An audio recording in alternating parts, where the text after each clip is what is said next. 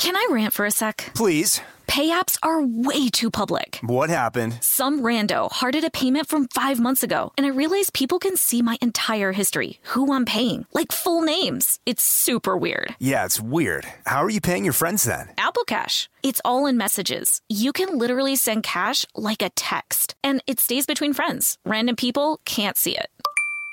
Did you just pay me $1 on Apple Cash? Shh. Services are provided by Green Dot Bank. Member FDIC. Terms apply. This episode is brought to you by PNC Bank, who believes some things in life should be boring, like banking. Because boring is safe and responsible, level-headed and wise. All things you want your bank to be. You don't want your bank to be cool or sexy. Sexy is for 80s hair bands, not banks. That's why PNC Bank strives to be boring with your money so you can be happily fulfilled with your life. PNC Bank, brilliantly boring since 1865. Brilliantly Boring Since 1865 is a service mark of the PNC Financial Services Group, Incorporated. PNC Bank, a National Association, member FDIC. Tennessee just sounds perfect. Whether that's live music, the crack of a campfire, or kids laughing on an adventure. To start planning your trip, visit tnvacation.com. Tennessee sounds perfect.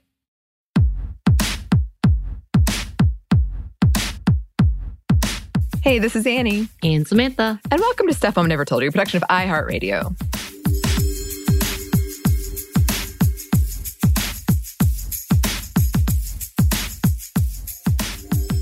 And it's time for another Feminist Movie Friday. I am so excited about this one. This one's very indulgent, I'll admit. This one is something that I really wanted to do.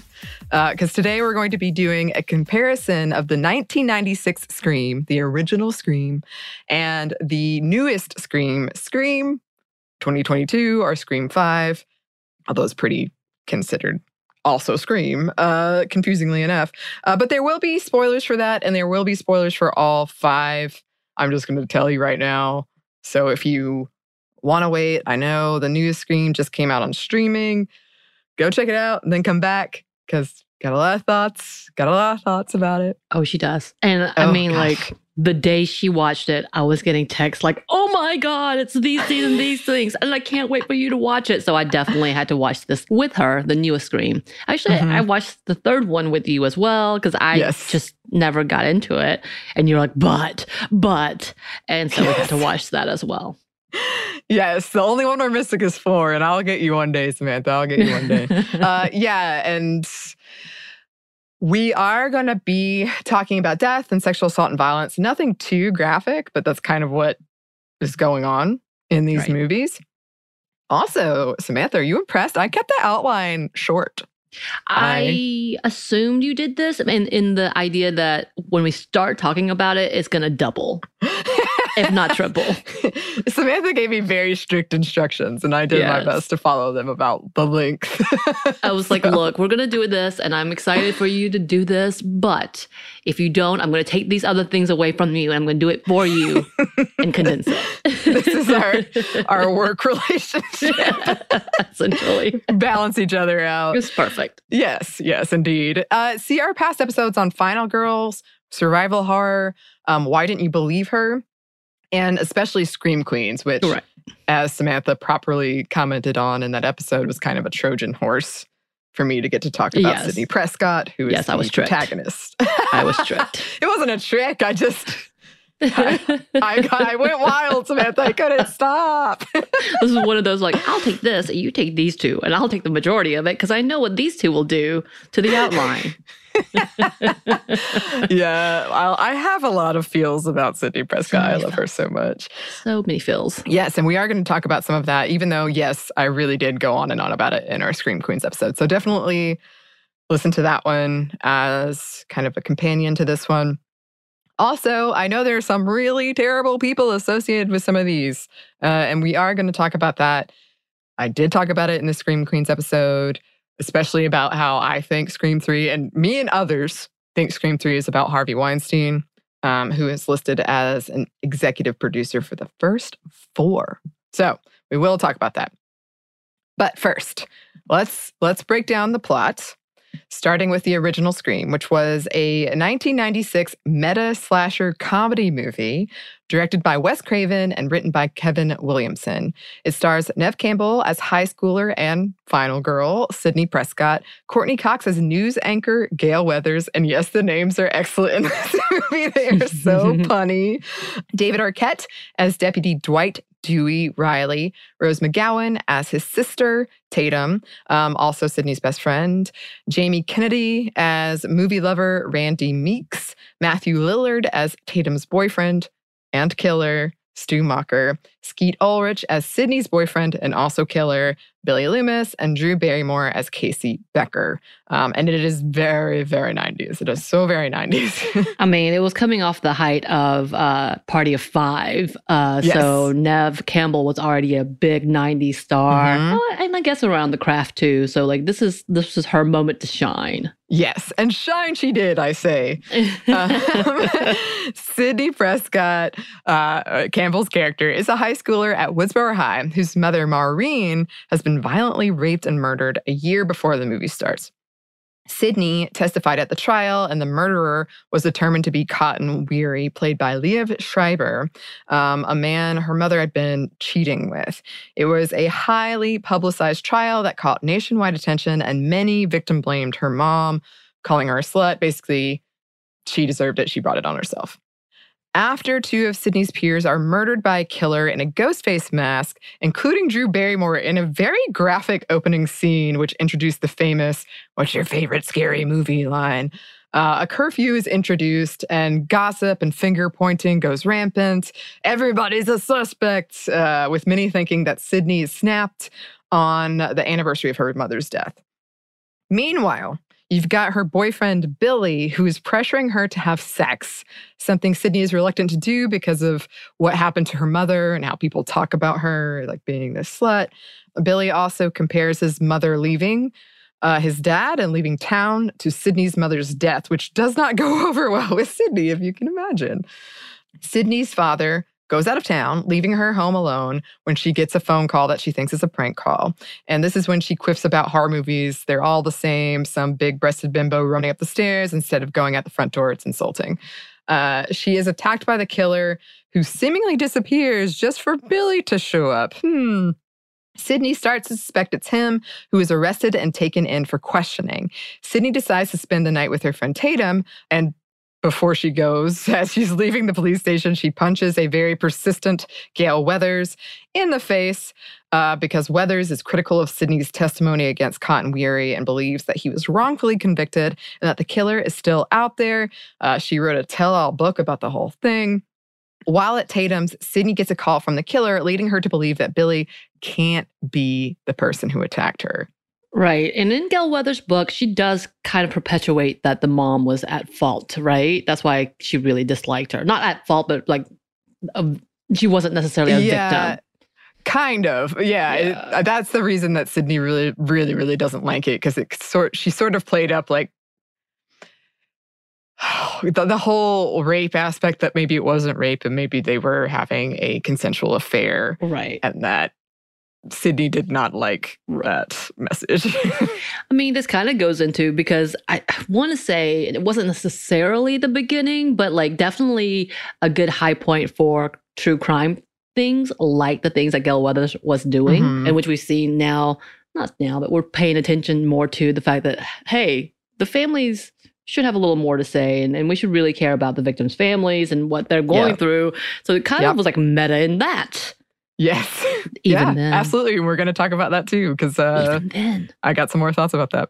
Oh, got so many thoughts. So after the principal of the school is murdered, yes, everybody's just dying, school is canceled, and of course, the kids decide to break curfew and throw a party at Stu's house, because what else do? You know, people around you are dying. Let's have a party. Yes. This is where Randy lays out the rules of surviving a horror movie. So, like, that will be ingrained in my mind, this scene. No sex, so don't show your tits for women, obviously, which she does. No alcohol or drugs, and never say, "I'll be back." Never. I still have trouble saying that, actually. And I know it's ridiculous. What if I say, "I'll be right back"? That's even worse, right? Yeah. So party members start getting picked off one by one, including Tatum, who is crushed by a garage door. Of course, that was also like, another fear instilled. Between that and Final Destination, of like all these inanimate things I'd never thought about before. Yeah. Petrified. Definitely. Meanwhile, Gail secretly put a camera in the home where the party is being held, and she and Dewey go to investigate an abandoned car they think belongs to Sydney's dad. Oh, Gail. Then comes the famous Act 3. Sydney has sex with Billy, and then Randy and Dewey get stabbed. Then Gail's in a car crash, and then Sydney discovers that Billy and Stu are the killers, and that Sydney's mom had been having sex with Billy's dad, and that he blames that fact that's why his mom left. So he actually killed Sydney's mom. Stu says he just succumbed to peer pressure, but he actually really likes it. And they reveal they have her dad tied up in the closet and are going to kill her, kill him, stab themselves, and be the sole survivors, blaming it on her dad.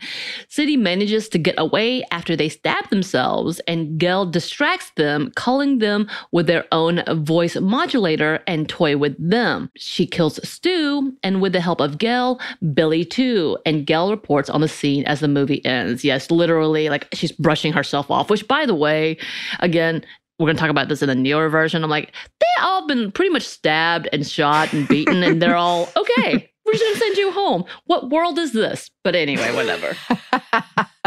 Yes. So this movie, when it came out, was a commercial and critical success. It's credited with revitalizing the horror genre in the 1990s with its satirical tongue-in-cheek nature and witty dialogue. It created a whole legion of passionate fans and inspired 4 sequels and a show so far. And another movie is already in the works.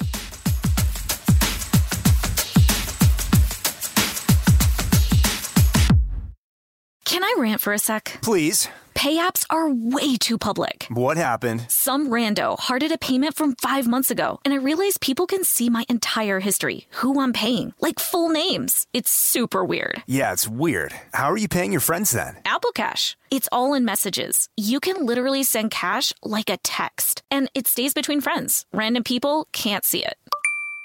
Did you just pay me $1 on Apple Cash? Shh. Services are provided by Green Dot Bank. Member FDIC. Terms apply. Snag a Job is where America goes to hire, with the deepest talent pool in hourly hiring. With access to over 6 million active hourly workers, Snag a Job is the all-in-one solution for hiring high-quality employees who can cover all your needs. On demand, temp to hire, part-time or full-time. You name the position. Warehouse worker, retail associate, grocery store clerk, fitness trainer, baker, stylist, bellhop, podcast producer. Yeah, Snag a Job's got a worker for that. With our easy-to-use platform, you're able to seamlessly post and fill available positions quickly with a dedicated customer support team to provide all the help you need along the way. Kind of nice knowing you have a talent pool like that in your own backyard, right? Snag a Job is the partner you need to keep your business running smoothly. So visit snagajob.com or text snag to 242424 to talk to an expert. Snagajob.com, where America goes to hire. This episode is brought to you by PNC Bank, who believes some things in life should be boring, like banking. Because boring is safe and responsible, level-headed and wise. All things you want your bank to be. You don't want your bank to be cool or sexy. Sexy is for 80s hair bands, not banks. That's why PNC Bank strives to be boring with your money so you can be happily fulfilled with your life. PNC Bank, brilliantly boring since 1865. Brilliantly Boring Since 1865 is a service mark of the PNC Financial Services Group, Incorporated. PNC Bank, a National Association, member FDIC.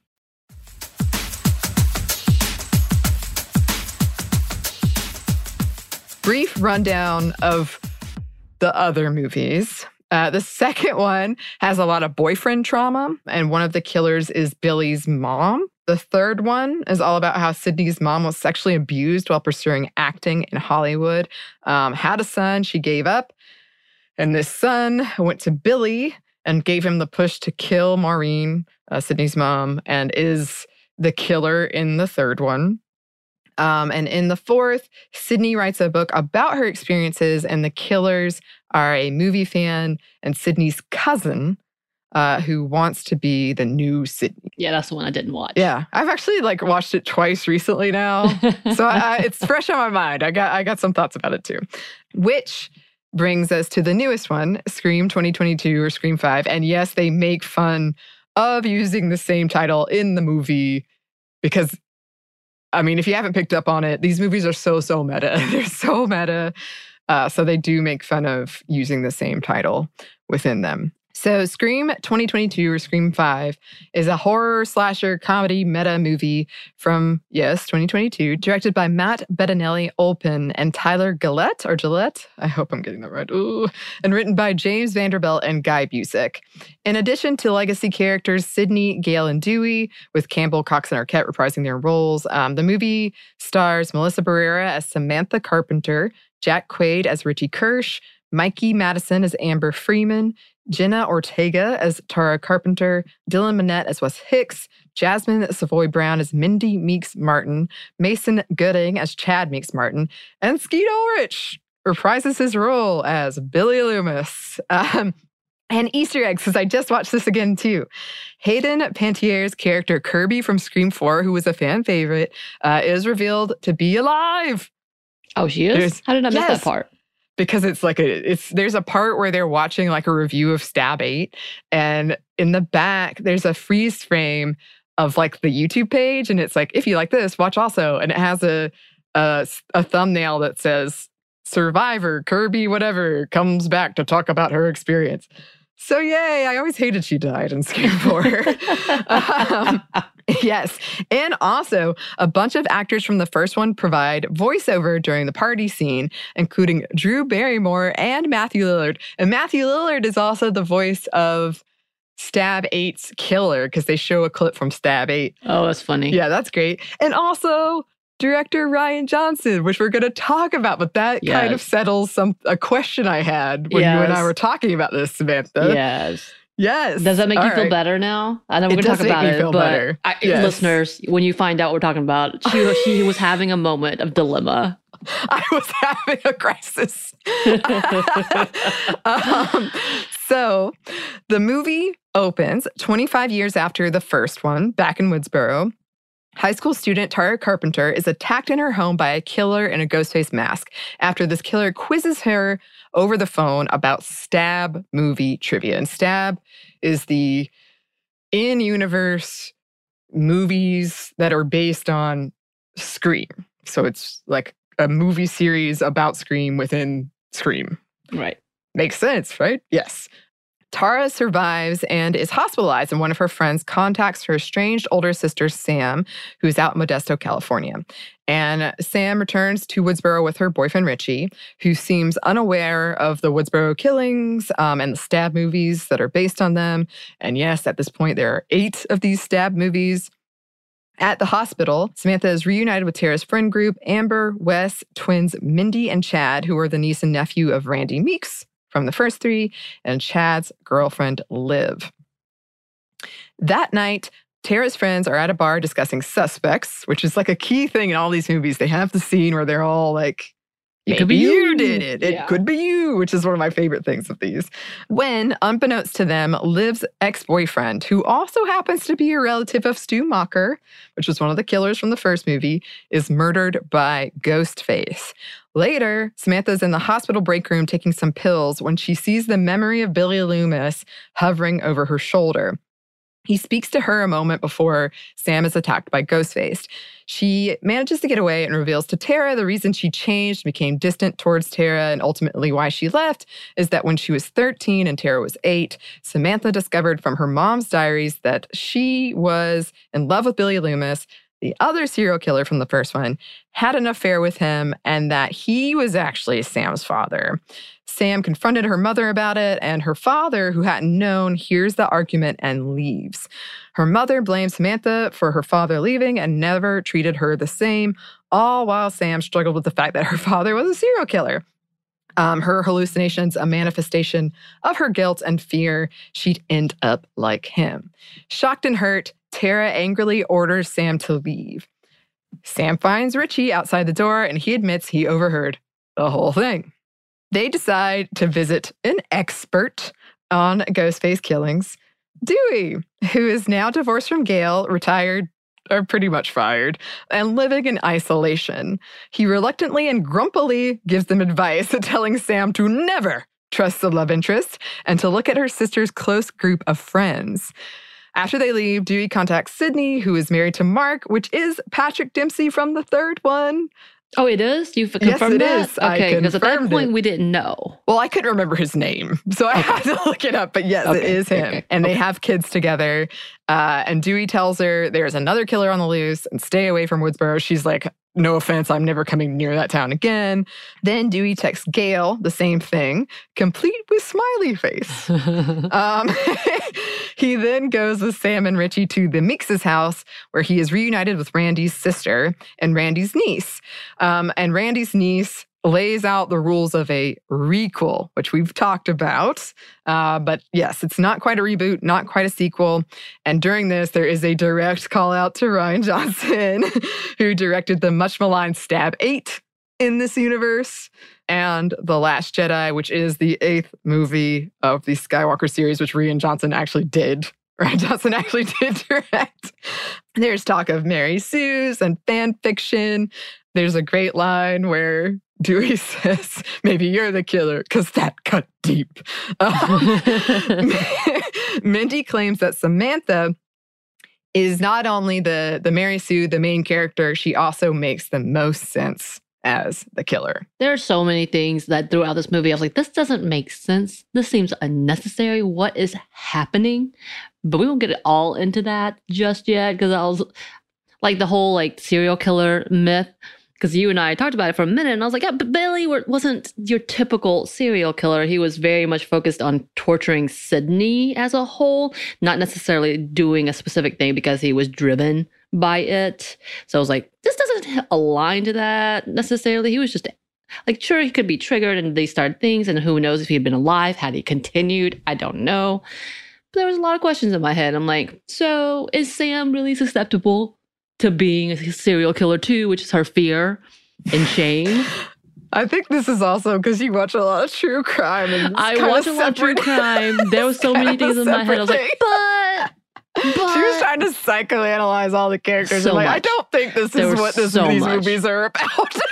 Because we'll talk about the ending, because I had some theories about the ending. But okay, here we go. So several more deaths follow, all with connections to past murders. After Wes and his mother, Judy Hicks, are killed, which, by the way, bothered me the most in the entire movie, I think. The entire build-up to that, I was like, why? This seems so unnecessary. You don't have to kill them. Like, I get why you're killing. I get it, but why? And then Gale is reunited with Dewey. Oh, also that part about the fact that Judy got murdered on her lawn in broad daylight after she had the sirens on and jumps out of her car, like no one noticed. Okay, cool. Anyway, so Gale is reunited with Dewey, and he reveals he just couldn't hack it in New York and left in the middle of the night. It's very sad. Sam realizes no one is protecting her sister and the hospital, and she and Dewey hightail it over there, right? Because all of the cops showed up to, because Judy Hicks was the sheriff. They needed to find out what was happening, came to that site, but then it was like, oh no, who's protecting my sister? And apparently, no one. Tara and Richie are attacked, but Sam and Dewey get there in time to save them. But when Dewey goes back to confront the killer, he is murdered, with the killer saying, it's an honor. Again, I had a lot of issues. I'm like, there's no way this could have happened. I know, willing suspension of disbelief, but I just could not. This is probably why I can't watch stab, like murder, like gory horror movies. I'm like, this doesn't make sense. Physically, this does not make sense. I still hold to that. This brings Sydney into town, and she tries to tell Sam that the killer is not going to stop hunting her even if she leaves Woodsboro, but Sam disagrees, and Richie, and Tara get into the car to book it out of there. However, Tara can't find her inhaler, and yes, that's one of the big things. She has to have her inhaler or she's going to die. So they have to stop at Amber's house, which they're like, oh yeah, I have one at Amber's house, the friend, for her to get her spare one. And so they arrive, trying to get this. Of course, there's a party. Mm-hmm. Why? Because there's always a party. So Sydney and Gail follow them, and they realize that Amber's house was once Stu Macher's house where the original Woodsboro bloodbath took place.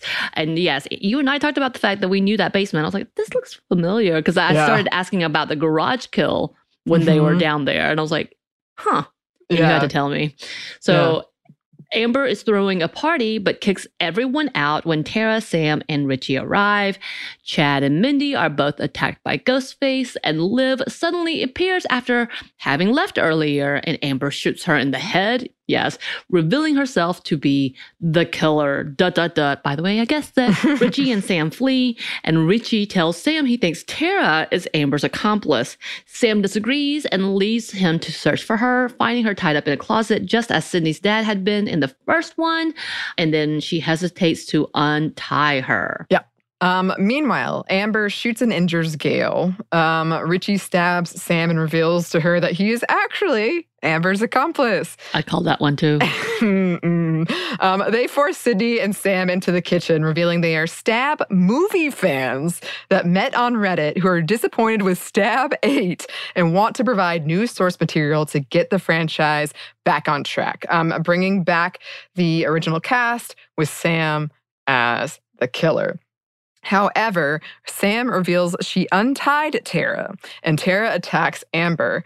Sam attacks Richie, and Amber falls on the stove, and Gail shoots her, lighting her on fire. Sam is injured, but manages to get Amber's knife and tells Richie she is introducing a new rule, never with the daughter of a serial killer, and stabs him multiple times, shooting him for good measure. Amber runs at them for a final attack, but is shot by Tara. The Meeks twins and Tara are taken to the hospital, Sam accompanying Tara. Gail decides not to write about the killers and instead to write a book about Dewey. And the movie ends with an anchor reporting on the events outside of the house, just like the first one did. And this is one of many, many things where the first one and this one mirror each other. Yeah. And this is where I say, okay, now you've got Sam, if she is truly this... You know, if we were watching Criminal Minds, if she truly has whatever serial killer genes, which is kind of what she's been upset with, and like, I don't want to be this person. Like, after stabbing him multiple times, that just opened up the floodgates. So, just saying. Yes. Well, it's interesting because, as I said, they're already making the next one. And the actor who plays Sam said she wants to explore her dark side. So, who knows? She began... by exploring that dark side. And we're going to talk about this more because I know I've said it multiple episodes, but her story mirrors that of Rey from the sequel trilogy of Star Wars, who was Palpatine's granddaughter and had like this like evil genes and heavy quotes, but kind of this history and this pressure perhaps hanging over her to become dark. And she didn't. And I can't wait to talk about that. That's one of my favorite things about this whole thing. But first, I wanted to talk about trauma because one of the things, I know I've said it before, but I watched this movie, the first one, way too young. I watched it when I was 9 years old, and I loved it. I loved it. Had the soundtrack. I still remember all the songs. And I really loved Sydney. And I love how they have done a good job, in my opinion, with that character, and that she's funny and smart and capable, but she has this trauma. Like, you see her trauma throughout. And like in the third one, she's working for, like, she's isolated and she's working for this like mental health hotline. And then the fourth one, she wrote this book, Out of Darkness. And that reminded me of what you were talking about, Samantha, in that episode we kind of did, which is who makes the money off of these tragedies, who gets to tell the story. In the fourth one, she says the reason she did it was she was tired of everyone else telling the story. And she wanted to take control. She wanted to feel this semblance of control over it. And then, of course, on her stop at Woodsboro on the book tour, someone gets murdered. And then the whole thing. Yeah. Of course. And Alison Brie is her agent in that one, by the way. That's funny. Yeah. I do like talking about the old actors who you were like didn't know at that point in time, and then you come back and revisit and you're like, oh my God, that's so-and-so and so-and-so. That's my favorite, like, game to play with everyone because no one really recognizes. And then I'm like, that person was in this. That person was in that. And the being like maybe the random character in Supernatural that no one else saw was like, they're on for like 15 seconds. But I love it. I'm like, good on them. Good on them. They made it. Can confirm Samantha does this. I love it.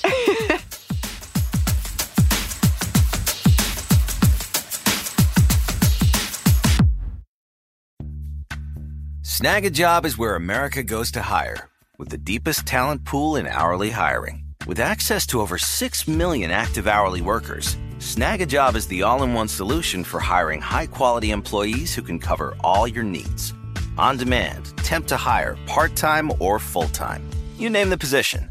Warehouse worker, retail associate, grocery store clerk, fitness trainer, baker, stylist, bellhop, podcast producer. Yeah, Snag a Job's got a worker for that. With our easy-to-use platform, you're able to seamlessly post and fill available positions quickly with a dedicated customer support team to provide all the help you need along the way.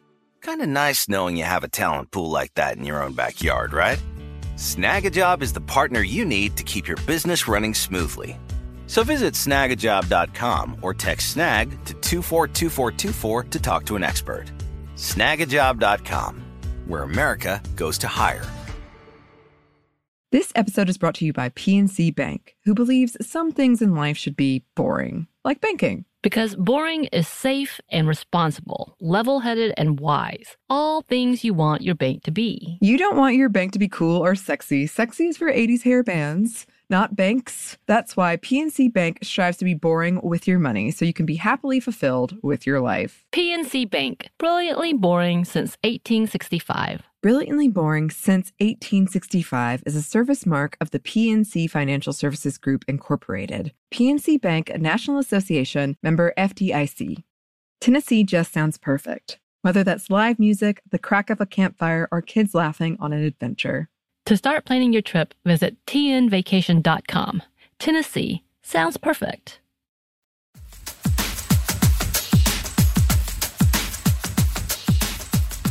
I was so lucky to watch this in a drive-thru and just have a wonderful viewing experience with it. But the newest one starts out with trivia about the Stab movies, because they always open with like, what's your favorite scary movie? And then asking these questions. And this one opens with Stab movie trivia, which is like meta within meta. Like it's so... And when she's scrolling, Tara's scrolling through because she's kind of cheating and she's looking on her phone and she's scrolling through the like IMDb page. I was like, oh yeah, the cast of Stab. And it's like Heather Graham and David Schwimmer and Luke Wilson, Tori Spelling. I remember Luke Wilson. And then Jada Pinkett Smith was one of the actual characters in Scream in the second one, correct? Yes. Okay. Yes. Okay. I was trying to remember all of that. That was that, because she was the first death scene. Second one, yeah. In the her second boyfriend movie. went first, yeah. Oh, okay. Like they were the two, like just kind of like the Drew Barrymore, where they had the big actors and you really think they're going to be a part of the movie, and then you're like, what? Yeah, and I was thinking about that because we were watching this together and we were talking about how brutal the kills are in this new one. Oh yeah. But I was thinking about the first one, and those are pretty brutal. Like the way Drew Barrymore died, that. But the thing is that they usually like pan away and you hear it more so than anything else. On the newer stuff, they actually show you like the knife going through. So you're like, ah, I wasn't ready. I was not ready. I will say, and then going back to what you were saying about the trauma, I do like the lead up into, I know you again love Sydney, the character of Sydney. And then the fifth one was a nice, like, I don't know if it's a bow out, as in, like, she might pop up, but it's obvious this is no longer her story. Yeah. But in that, it's kind of where we all are with our trauma. Like, she definitely went through all of the steps, seemingly. We never do see her go through therapy, but I hope she did. But, like, just to the point that of, like, all right, I'm here, I made it, and I'm ready. I will defend who I am and who you are. Let's go. Yeah. Yeah, that's one of the things I loved about it, too, because, you know, there is all this commentary on franchises and kind of the issue with franchises that we've talked about also a lot, where we can't let these characters go. And even if I love a character, I want them to go be happy. Right. I don't want her to. Yes. But I do love how she came back and she gave advice and she was kind of a steady, like, yeah, I'm going to be here for you, but it's not really like about me. Right. And which I really appreciate. And also I kind of cracked up now knowing that she did marry Mark from the third one who was a detective. I can just imagine him being like, are you serious? You're going back. Stop. Please stop going back. Please. Haven't we already done this? I can't believe I keep having to tell you. Don't go back. And so like you were saying, that this is becoming a new franchise-ish with the same names. Again, we've seen that with so many others, which is kind of that meta talk within Scream. It was produced by Kevin Williamson in this one as well. So it was the same producer, new directors, obviously, new writers. And you were telling me that they did this because they loved Scream. And was like, hey, we would like an opportunity to take another shot. Here's this idea. Yeah, take another stab. And the fact that Kevin Williamson was like, yeah, I'm cool with it. Let's go. And it was it said in memory of Wes Craven. It was interesting to see that.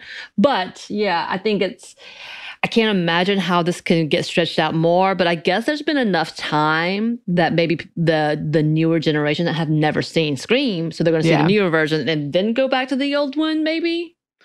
Yeah, maybe. I was thinking about that a lot too, because one of the big fall downs with a lot of horror movies when you adapt them to like newer times is we have new technology now, and there's like all these things that don't work anymore. They even have a joke about that in Scream 4, like, take a drink every time their cell phone mysteriously isn't working. Like, and they were huge fans, and it's so complicated. They walked such a fine line because there's very easily this could have gone wrong, and we've seen that go that way in a lot of franchises actually. But they like wrote this letter to Neve Campbell, like, you know, it meant so much to us. Will you please come back? Because she was kind of like, think I might be done with this. And we talked about how exhausting it is to be in a horror movie, especially for a lot of these scream queens or women. Like, it's very physically demanding.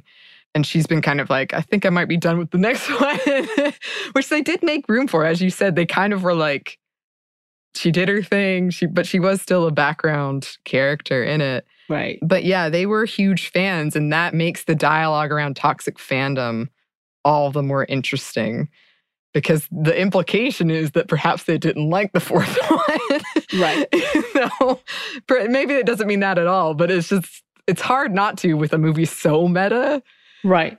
That you're kind of like, Which, yes, I know we're going to talk about a little more in a bit, but the whole like, it's talking about Star Wars fans. It's like, I don't know what's happening. I don't know what's happening. And by the way, I have been drawn into that a little bit because of you, in that I get notifications about arguments. Oh, Lord, I'm sorry.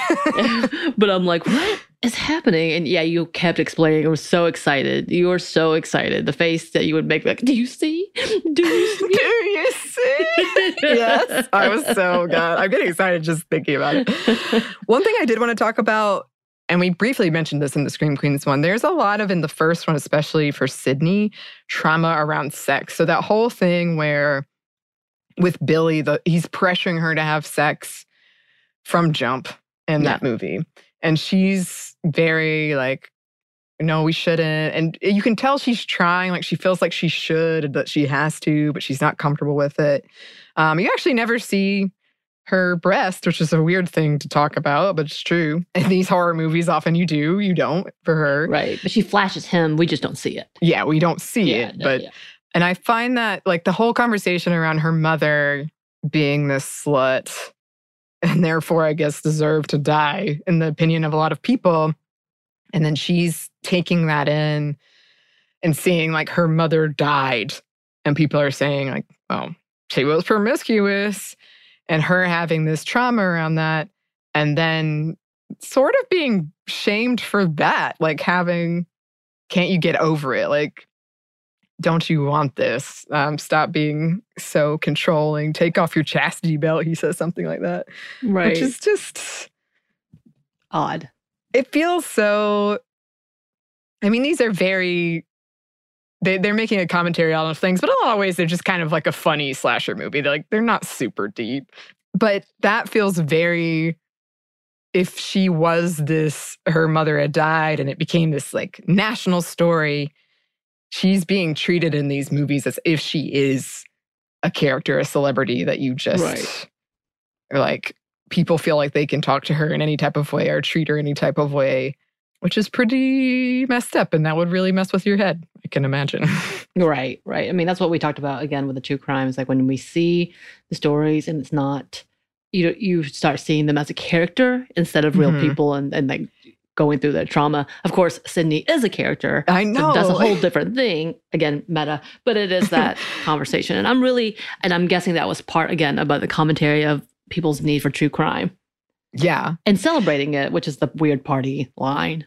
Yeah. And I mean, if you haven't seen these movies, like the stab movies within them, people like decorate, they have like Rocky Horror movie level audiences for it. They have Stabathon, and the fourth one, like, they're these big things, and just for a pretty tragic experience that people are treating as entertainment, which is kind of the whole thing in this one, where the killers were like, we don't like what Stab 8 did, so we're going to create something better. And so it's like marring that line between life and art. And they have a whole conversation about that in the second one. Because usually, I think, in every one, there's a killer, except maybe the third one. There's a killer that's doing it for like the art of it, the movie part of it, or the fame of it, which is interesting.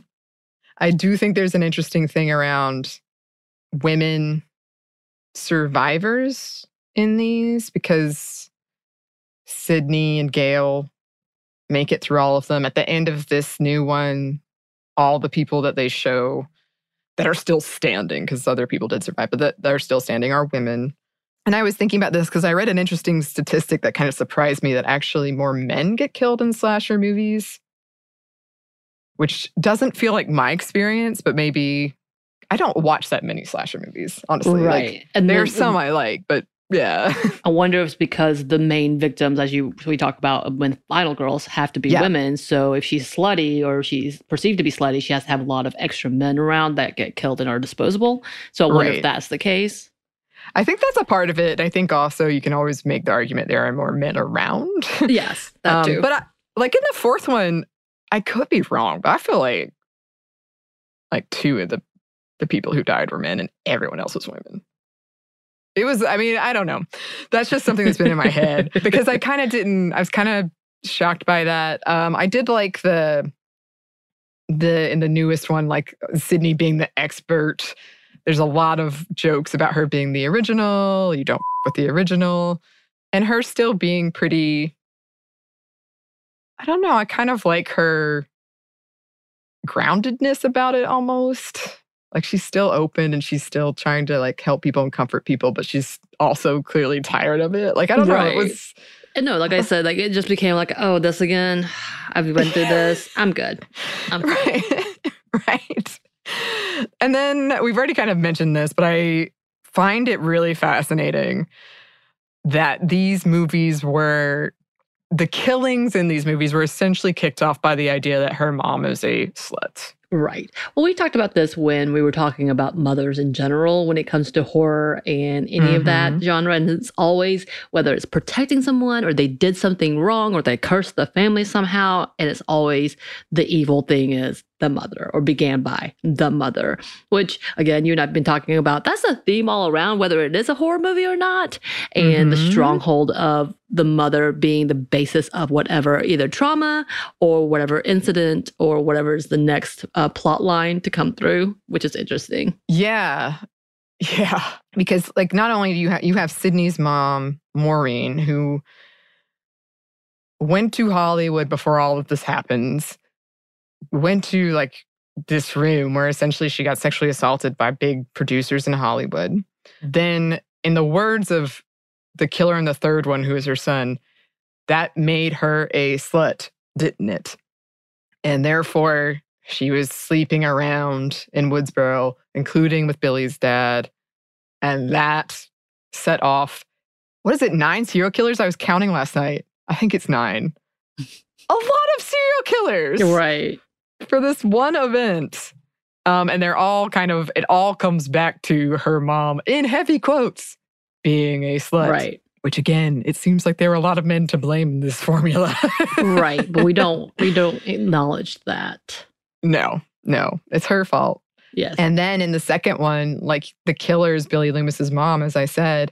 And she even says, it's always blame the mother. It's always about blaming the mother. And then Sydney's like, well, you did. You literally are trying to kill me. And now are killing me.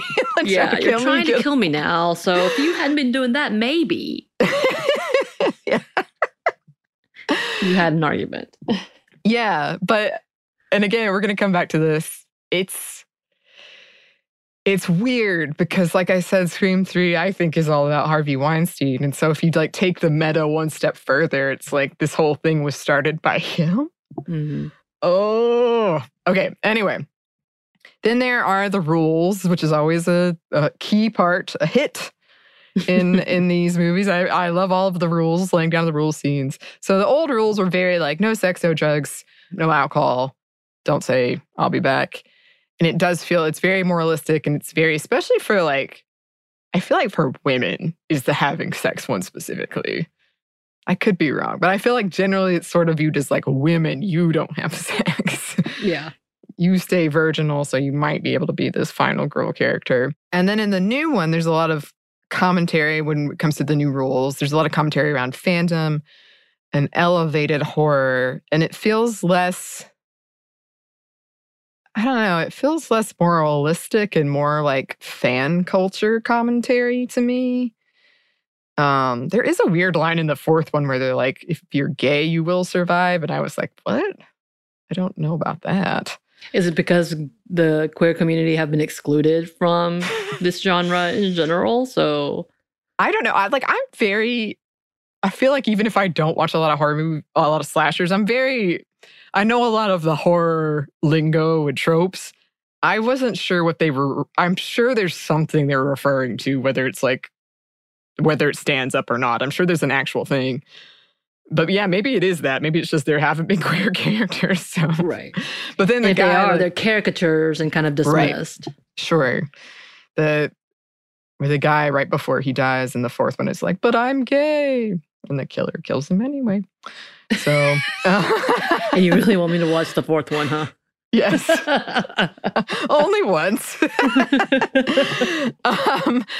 Something else I've noticed in watching these is there's always a creepy boyfriend character who's acting stalkery to one of the female victims. Like in every one, there's a character where she's like, oh, it's Ted again, isn't it? Or, oh, it's Wes again, isn't it? And like that's one of the ways they build up it could be anybody, everybody's a suspect. But I do think it's like interesting and kind of upsetting, again, that this is something we sort of accept as the reality that a woman would have, kind of this stalker boyfriend that people are like, it's probably him. Right. Yeah. And there's one line from the new one that stuck out to me where the killer Richie is sort of commenting on that, and he's commenting on the new rules, and he says, I guess being a sexually available woman is supposed to be empowering these days. Which he's a really toxic fanboy. He is. Yeah. Which, by the way, I had to point out to you that this was Dennis Quaid and Meg Ryan's son. Again, with your little trivia bits. I was like, what? There's definitely some ableism going on in all of them. Whether it's like, especially around mental health, because I feel like every one of them has a killer who is, in heavy quotes, mentally unstable. Mm-hmm. And then in this new one, which I find horror movies do this a lot, they have this red herring of, oh, she's taking pills. This might be her, which is already like, mental health already has a huge stigma on it. And that's not helping. Right. Yeah. And then something else I've been thinking on, I've thought about this a lot because Gail is a very ambitious woman. She is very, very ambitious. It is painted like she's kind of a cold ice queen. And it's a weird thing because she kind of is, but also like she's an ambitious woman. Right. And she really goes far. Like in this new one, she's in New York. She's working on Good Morning America. She really made it. And, you know, the implication is she lost kind of these personal connections. But then it's revealed Dewey is the one that left her because he couldn't handle New York and couldn't support her and had to come back to Woodsboro. So I just think that's sort of an interesting part of that too. I don't feel like I don't know, maybe that's a personal thing. I don't feel like she's villainized No, I agree with you. As a person who's outside of this frame and when you're the original take of who Gale was, even like in the second one, you know, she's building up money and being kind of seen as an icon, whatever. And this one, she just kind of just is. Like, she's maintained her space. So, just kind of like the same as Sydney. All of them have grown up, figured out themselves and what they wanted and gotten to a point that they're happy or at least content. Yeah. And satisfied with what they had. The one thing we find out is, yes, Dewey is the most unsatisfied. There's so many things that had happened with him, and he just felt like he couldn't be what she needed at that point, which could be a conversation about male fragility, and even to the point that he had to prove himself by killing himself as a hero. Like, that's a whole thing. Like, I feel like that's a commentary in it, but whatever, whatnot. And then, like having her come in and be like, I don't need this anymore. But it took her a long time, and it took her to the point of being the white female who was like, yeah, but I did get to use it for a long time, and I'm okay now. I don't have to. Yeah, I mean, she certainly, there are things she did that were not great. I'm not saying that at all. Like, she used Sydney's story. She definitely was like, used Dewey's story, kind of hurt his feelings by writing about him as if he was real bad, which he was kind of in her, in fairness to her. I think they did a good job at making her complex, I guess. Like, she had these flaws, and she also had growth. Like, she said, like, we could make it work. We could have done it. You didn't have to leave. Like, so I thought that was good. And also, I like seeing the evolution of the relationship between her and Sydney, which started out very antagonistic and very catfighty, into like a friendship and like a mutual respect.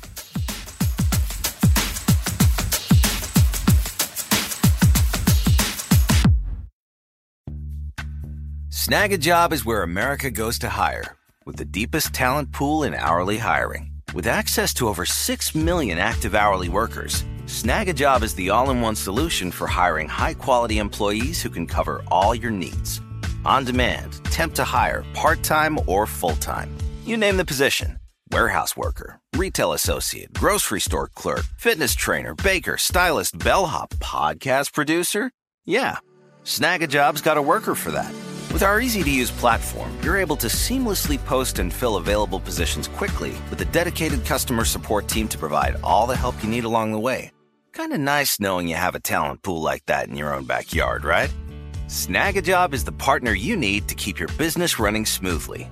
So visit snagajob.com or text snag to 242424 to talk to an expert. Snagajob.com, where America goes to hire. This episode is brought to you by PNC Bank, who believes some things in life should be boring, like banking. Because boring is safe and responsible, level-headed and wise. All things you want your bank to be. You don't want your bank to be cool or sexy. Sexy is for 80s hair bands, not banks. That's why PNC Bank strives to be boring with your money so you can be happily fulfilled with your life. PNC Bank, brilliantly boring since 1865. Brilliantly Boring Since 1865 is a service mark of the PNC Financial Services Group, Incorporated. PNC Bank, a National Association, member FDIC. The state of Tennessee is one of the few places where the sounds are just as breathtaking as the sights. Whether that's live music at a historic music venue, the crack of an open fire at a campsite in the wilderness, or hearing kids laughing as they explore what's right around the bend, Tennessee just sounds perfect. Start planning your trip at tnvacation.com. Tennessee sounds perfect.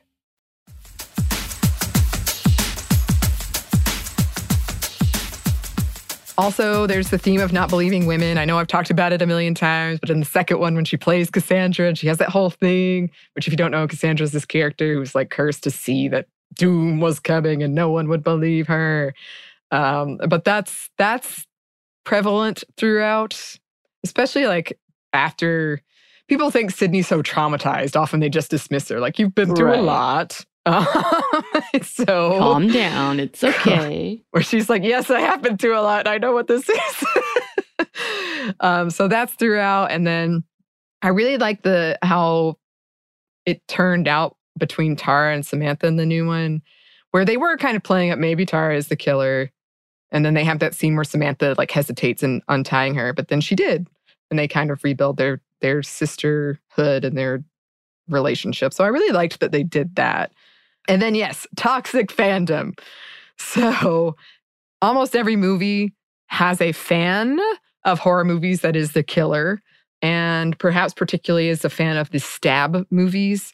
And yeah, there are a lot of references throughout to horror movies and horror movies that they love. And there's a line in this new one where the killer, Richie, says, "How can fandom be toxic? It's about love."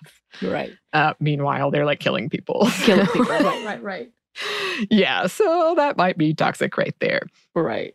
But as you said, Samantha, I was very, very excited about this whole Mary Sue Star Wars connection because it's a pretty pointed commentary about Star Wars fandom and Star Wars fans, especially after The Last Jedi. And Rian Johnson, I go back and forth between Ryan and Rian, I apologize. He even commented on it in Knives Out. It was such a huge thing, which again, he directed The Last Jedi. And that's why I was happy when I found out he was in it, which to me means he must have co-signed. Like they asked him, he co-signed on it. He was on board. Because there's a joke in there where Randy's niece, Mindy, makes fun of Liv for liking the 8th stab because it means you have no taste. Right. So I was confused. I was like, well, wait, what are we saying? Do you hate The Last Jedi? Do you like The Last Jedi? She literally went back and said, wait, I can't tell if they're for like being real and really actually mad, or are they just joking? What is happening? Is this tongue in cheek or not? Should I be offended or not? Embroiled. I was so confused. So the fact that he's involved makes me think that at least it was self-aware that the toxic fandom backlash to that was terrible. It was awful, and it controlled what happened. It actually did influence what happened in the next Star Wars movie, which a lot of people are, including me, say it doesn't make sense based on what you did in The Last Jedi. Like they completely, because the backlash was so strong, they did something completely different. Right. Which is what they were talking about in this with they hated Stab 8. So they were trying to make Stab 9. New movie. What is that? What did they call this? This is a requel? Requel. Mm-hmm. Yeah. Yes, they wanted to make a requel. But I do love that Samantha's character echoes Rey's character from Star Wars. And Rey, she has this like evil thing they reveal, which pretty much everyone hated. I won't say everybody, but pretty much everyone hated. And then that Palpatine was her grandfather. Or uncle. Oh, I could get into that, but it's very complicated. Well, can I just put in here, every time I heard them say, "Hello, Samantha," in the little phone call, I was like, nope, not a fan of that. Don't like that at all. I know. And I was like, ooh, what could I use this for? I would never do it because they always do that in the movie and then they get killed. So I would never do it. Please don't. I would never. You would be the one killed or me? It would be me. Okay. No, you would die, and then I would think you were pranking me because I had pranked you, and then I would die. That's what would happen. Okay. Yeah. It would be good for either of us. Let's not have this. Not that I would want any other way, but still, let's not do that. Yes. But I love at the end when she's like, never with the daughter of a serial killer. That's kind of like, it felt to me like saying to Star Wars fans, like, hey, Rey could have gone a whole different way, you guys. Like, she could have, like, killed everybody. And kind of, it felt like a weird cathartic way of giving Rey a moment to just break down and lose it. This could just be me being a Star Wars fan, but I think that they kind of were leaning into that. Like she could have been like this. Yeah, calm down. This has gone a whole different way. Yes. And then I'm not going to go too deep into this right now because I think I would like to do a whole episode on this, on the portrayal of women villains. And I was kind of like trying to go through all the killers because there's been 3 women who are killers in these. And I was trying to see if like there was any big difference between when a woman is the killer versus a man. And I was like, I feel like they're more kind of emotional or relationship based, but that didn't turn out to be true, really. So I'm still thinking on it, but I do have a lot of thoughts about women who are killers, but also in these kind of, not just horror movies, but in movies, when a woman is in any way annoying or a killer or annoying, but anything we don't like about her, she doesn't have enough depth, really, that we're very like gleeful when she dies. And usually the death is more violent and dramatic. Right. So you haven't seen the 4th one, but Alison Brie is sort of a similar, like she's really annoying She's not the killer, but like when she dies, it's sort of like, serves her, right? Like, right. And that's a wider issue than just these movies and just horror. That like Jurassic World, when the woman who's taking care of their kids died. That's my favorite example. I'm like, this is too much. Like she was, she had a right to be a little annoyed by this. Right. I will say I am that person to be like, okay, you did that stupid thing. You deserve to die. I did that with a dude who was the twin dude who was following her phone. I'm like, really, bruh? You're going into the bushes? You're going to get cut. Yeah, there it goes. Like he survived, but I was still like, come on, y'all. Come on, don't do this. Did you feel at any point, this is just a random question, that because for a minute it makes you think that Amber is in love with Tara? That it was a bit queer baity? Was that me in my? Because like there is a little bit of like queer relationships. The twin sister obviously has an interest. With that girl on the couch. They talked about they're going to make out any moment, which is fine. But it felt, why did they lean that way? To make her, like, was it to make you be unsuspecting so that you wouldn't think that it was her? But I figured it out. All that to say, that it wasn't her, or was that just like an unnecessarily throw in? I picked up on that too. I thought about that because I was like, were they trying to imply she was like this really possessive, perhaps in love with Tara friend? Or is it more like she just really was there when Sam left and has become like really didn't like her? Right. So I definitely see that. And I think her character throughout has moments where you're sort of like, huh. I feel like she was a throw-in. That was what threw me off, is because what we didn't talk about earlier in the plot was that she had discovered that she was living in Stu Macher's home, and then that pushed her into researching all the stab stuff and falling in like to an obsession to it. And that's why how she met Richie was trying to research everything and really getting caught up in it. But then like, the other part is that, but the friendship was obviously real because that was one of the longest lasting friendships. I don't even think the twins were really involved as much as Amber was, because the twins didn't really know the backstory of why Sam left or what happened between Sam and Tara, but Amber did. Yeah. This is something else I want to talk about whenever we do our women villains one, is I think, a lot of times the woman who is the villain is sort of the like support to the male villain. But that's not the case in the second one at all. But like, I think there's a power element that she really enjoyed. And I feel like in a lot of these movies, and like my skin is crawling just thinking about it, but like there's a power element to playing people. Like they don't know it's you, ha ha ha ha. So I felt like she was sort of leaning into that. But it does, like in the last one, the killer is one of Sydney's cousins, as I said. And her alibi is like the one I hate the most, where it's like, I want to be the new Sydney. But it's kind of that thing where, both of them, it felt sort of like you're really throwing out under this woman under the bus who's you purportedly care about. Right.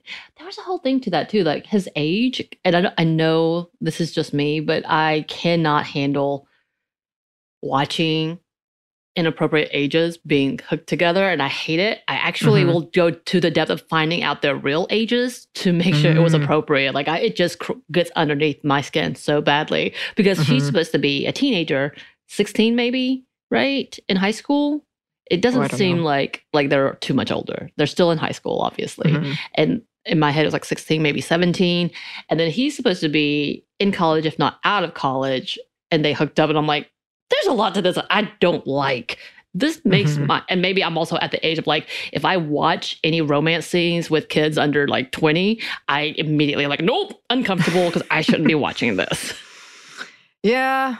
I mean, I don't know. Anybody under 30. I'll have to rewatch, because I kind of was like, they have a weird thing going on, but there's no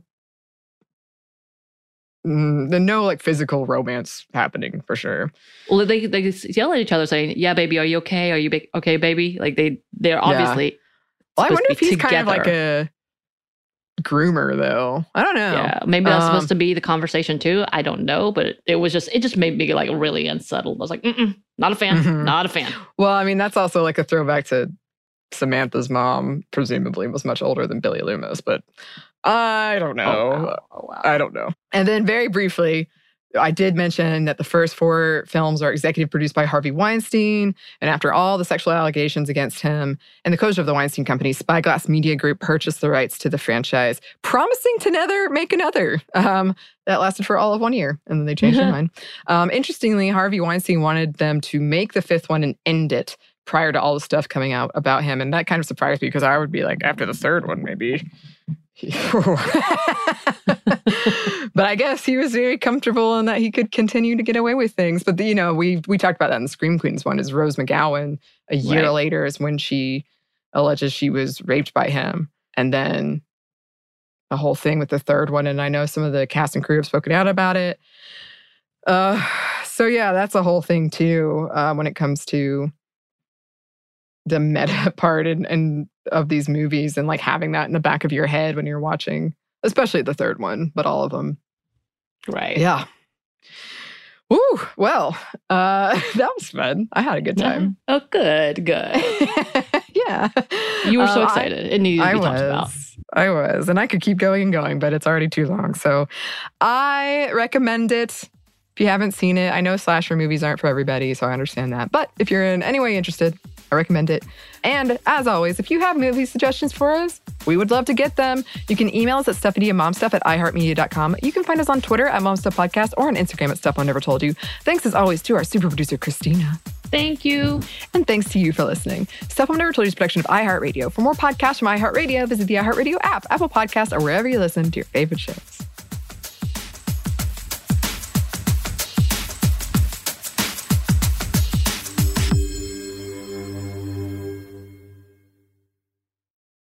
This episode is brought to you by PNC Bank, who believes some things in life should be boring, like banking. Because boring is safe and responsible, level-headed and wise. All things you want your bank to be. You don't want your bank to be cool or sexy. Sexy is for 80s hair bands, not banks. That's why PNC Bank strives to be boring with your money so you can be happily fulfilled with your life. PNC Bank, brilliantly boring since 1865. Brilliantly Boring Since 1865 is a service mark of the PNC Financial Services Group, Incorporated. PNC Bank, a National Association, member FDIC. Tennessee just sounds perfect. Whether that's live music, the crack of a campfire, or kids laughing on an adventure. To start planning your trip, visit tnvacation.com. Tennessee sounds perfect. Xfinity has free premium networks for everyone this month, no matter what kind of entertainment you love. Addicted to true crime? Catch killer cases and more spine-tingling shows on A&E Crime Central. Crave adventure? Explore Asian action movies on Hi-YAH. Searching for something extreme? Check out skating, snowboarding, and more on Fuel TV Plus, the global home of action sports. And find crowd-pleasing bops on iHeartRadio's Hit Nation playlist. There's new free shows and movies to love every week. Say free this week in your Xfinity voice remote.